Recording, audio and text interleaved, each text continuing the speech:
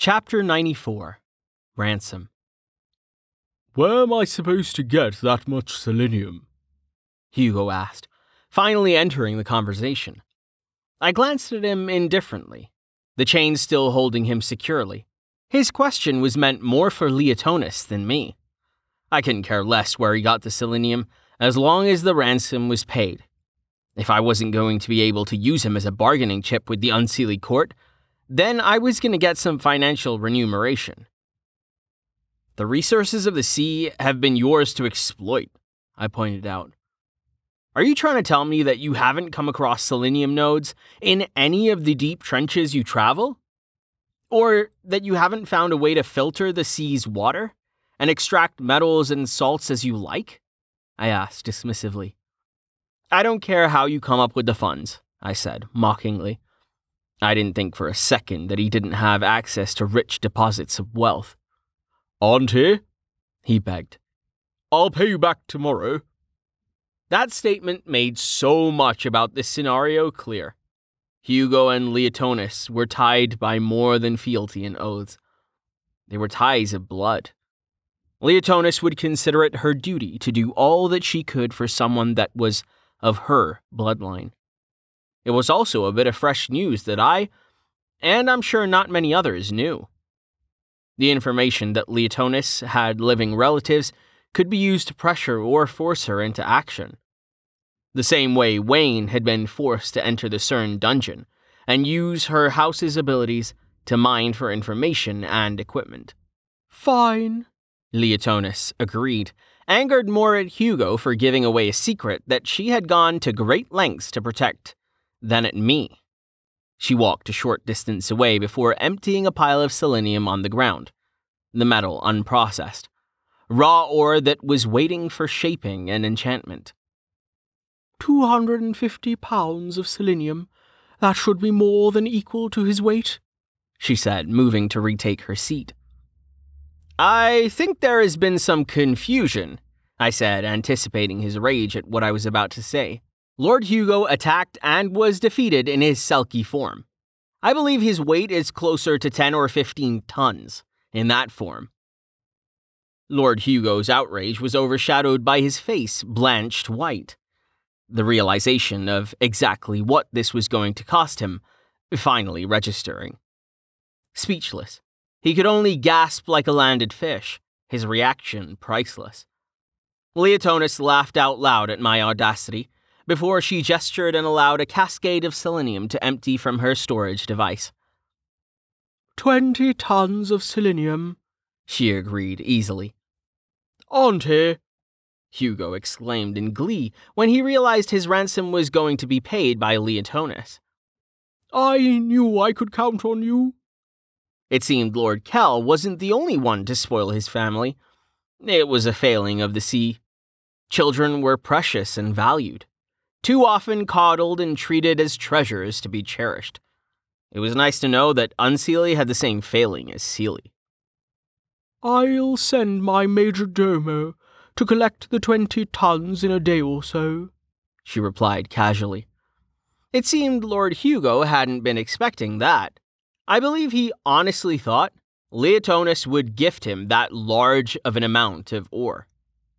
I would check to see what the market price for this amount of selenium off-world later, but for now I knew that this amount represented an amazing amount of wealth. That Leotonis had it was no surprise. She'd had hundreds of thousands of years to amass wealth. What was surprising was that she carried it with her. Even if it was stored in a spatial device, why bother? Still, this was probably not even a dent in her accumulated stockpile of ore. Hugo, on the other hand, looked like he might be sick.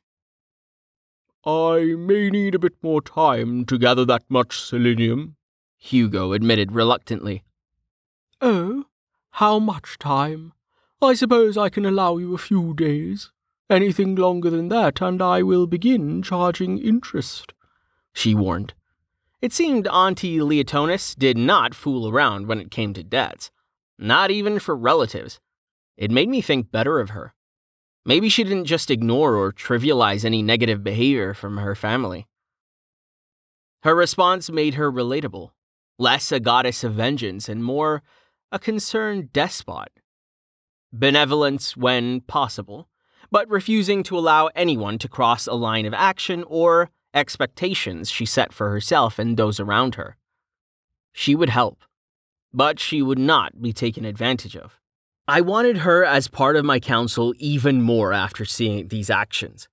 That she wasn't going to brush Hugo's actions aside said much about the kind of woman she was. The consequences may not be as dire as being forced to appear in front of the unseelie court for Earl Hugo, but at least she wasn't going to pretend nothing happened and let him believe his actions did not have consequences. Her explanation for stymieing his rank and levels, her belief that she needed time to work on tempering him, to mold him into a rank that met her standards, made sense. It was even more logical now that I knew they were related. I thought it's something I would implement. I knew as the kingdom's highest ranked, I could use the system to offer quests. It seemed a resource that would be almost criminal to ignore. I was envisioning a multi-tiered quest line. Each fief, domain, and province required to complete a quest before being awarded enough land to construct a city, colony, herd, or cluster. The amount of land made available would increase with quest milestones. Gather a population that satisfies a metric that would be monitored by system, similar to faction ratings, and upgrade the amount of territory you could hold. Rank that had negative favorable faction with their residents would be replaced. Their ranks couldn't be removed, but their authority within my kingdom could be. Negative actions, things like incurring massive debts, hoarding resources, practicing favoritism, and cronyism, would impact faction negatively.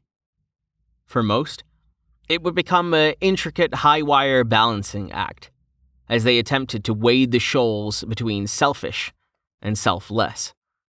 If I rewarded those few that embraced the new archetype, elevating rank for those that had a significant beneficial impact on their community, businesses, and residents, that made that community home.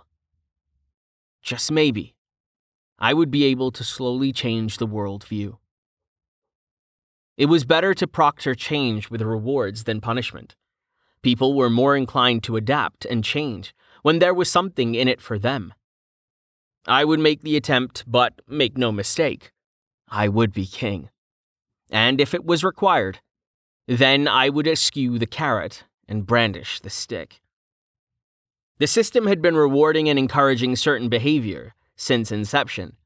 I would borrow that strategy, not for some altruistic reason, but because it worked. And a well-treated, happy populace made for a more productive and expansive kingdom. As for the offer of vassalage, it is refused, Leotonis declared, returning to our discussion. Before I could voice my objection, she stopped me, motioning me to be patient as she wasn't finished speaking. I won't subject myself to vassalage, but I will bind my rule to yours with an oath of benefice. The ties that bind us together will offer greater freedom for each of us, and greater protections. I suggest you require anyone that you are considering awarding a seat on your council be required to enter into a benefice oath. We become one with this oath. My concerns are yours are mine. We rise and fall together. So if my house is destroyed, the house of Tay will likewise fall. You should be warned. And be careful who you invite to sit on a council, created by those sworn with benefice. If you allow a traitor or someone easily bought and swayed, you can destroy us all simply by allowing their house to be broken.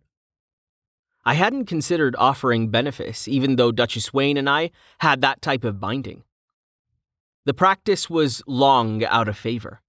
Vassalage had ascended as benefice had declined, and I understood why. A house would not care to risk destruction by linking itself too closely with other sea.